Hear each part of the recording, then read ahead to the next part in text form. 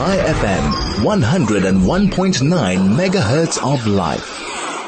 You know what I don't love is the huge petrol price. Now, according to my broadband, over 2,000 Rand per tank for bigger cars. That is not a small amount of money. South African motorists will pay between 48 Rand 60 and 91 Rand 20 more to fill their cars up with petrol. That's from today. The Department of Mineral Resources and Energy has released the latest adjustment in fuel prices, showing that unleaded 95 will increase by another 1 Rand 14, while unleaded 93 will be hiked by 1 Rand 08. That, of course, takes the petrol price as high as 25 Rand 68 inland and 24.96 on the coast. Very, very frightening. And the impact on South Africa is something I'm very concerned about. Layton Beard is the AA spokesperson. He joins us this morning. Layton, a very good morning. How are you? I'm good, thank you, Howard. Good to be with you again. This is very, very frightening, isn't it, for South Africans? Yeah, it certainly is. I mean, it's going to be devastating to many South Africans. I think the big concern that we have, obviously, is that increase in the diesel price. Diesel is such a huge input cost in so many different sectors that when that price increases, unfortunately, those increased input costs are passed on to consumers, and that's where they will feel it. People are going to pay more at the till for essential items purely because the diesel price has increased, and that basket of goods is just going to become that much more dearer than it was in the previous months. In terms of your experience, prices obviously need to go up when the cost of fuel goes up. Do they ever come down again? So unfortunately what happens is that many of the input costs are calculated on an immediate basis, and you feel that because obviously, that's what you've got to pay at that time. So prices will increase. Prices will decrease if there is a sustained decrease over a period of time to the diesel price. So obviously those input costs have to remain at a certain level.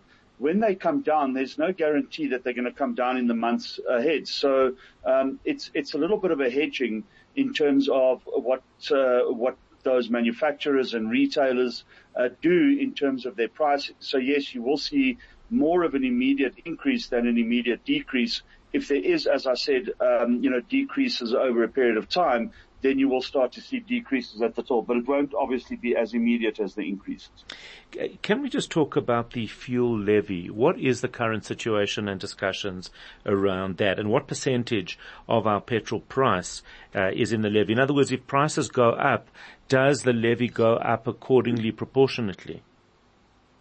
No, the levy doesn't increase. The levies are set annually by the Minister of Finance. He announces those increases in February in his budget speech, and they get implemented in April. But they don't go up or down with the fuel price. So the percentage is obviously going to be higher or lower depending on what the price of fuel is. So if the price is higher, then the percentage of the levies is going to be lower. But if the fuel price is lower, then obviously the percentage of the levies is going to be higher. Currently, the general fuel levy is the biggest levy. It's calculated at 3.93 Rand a litre. The road accident fund is added to that, and that comprises 2.18 Rand a litre.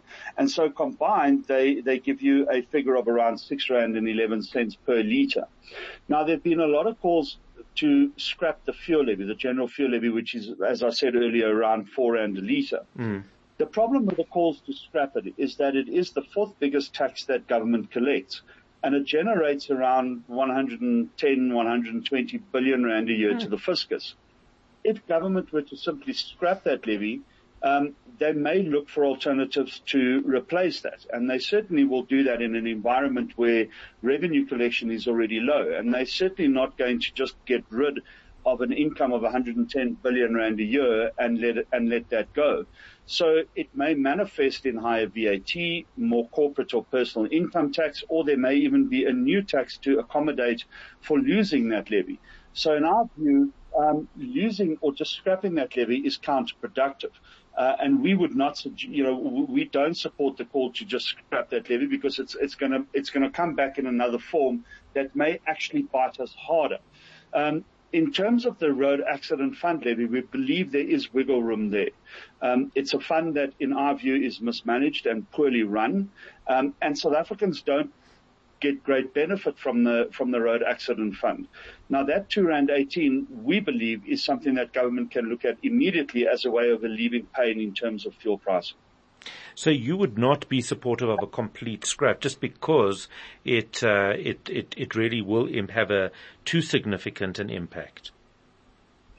Look, I mean, I think, let's put this in context, Howard. We absolutely want to see lower fuel pricing. There is absolutely no question about that. And if you were to take the fuel levy off, it would provide an immediate relief of around R4 a litre. Absolutely perfect. Well done. We're happy with that. And that's obviously something, a low fuel price is something we would like to see.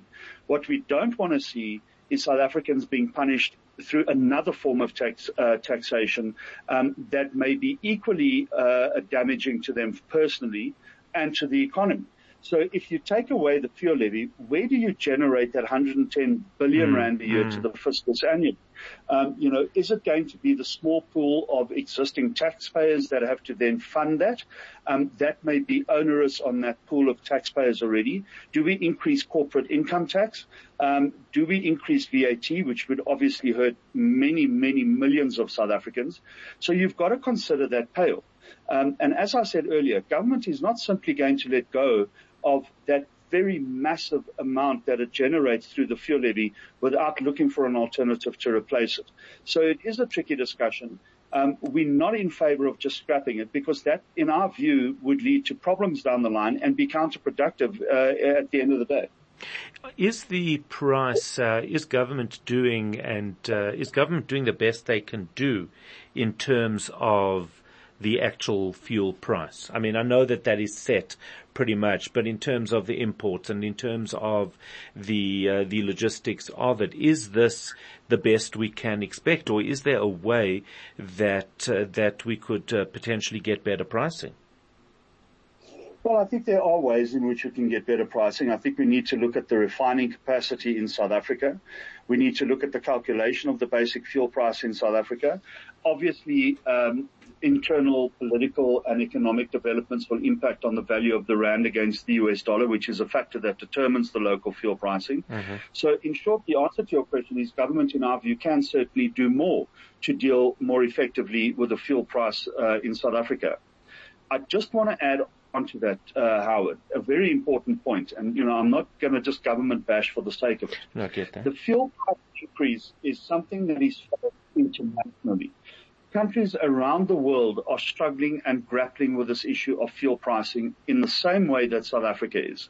Countries in Europe, in the Americas, in Asia, places like Australia, New Zealand, everybody is grappling with this issue of high fuel pricing that is impacting on inflation, leading to higher central bank rates.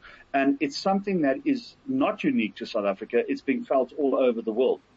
Certainly in other parts of the world, there are other measures in place that can mitigate against that. Better public transport. South Africa has extremely poor public transport. So in other countries, people have better alternatives than what we have in South Africa. And that, in our view, is another way in which government can deal with this better by introducing better public transport that is actually more affordable than using a vehicle, cleaner and safer than using your own vehicle, and more reliable. But we don't have that infrastructure. And instead, we see money being pumped into areas which we don't feel accommodate public transport, and that's a huge problem. So essentially what I'm saying is if there was an alternative, people would use it.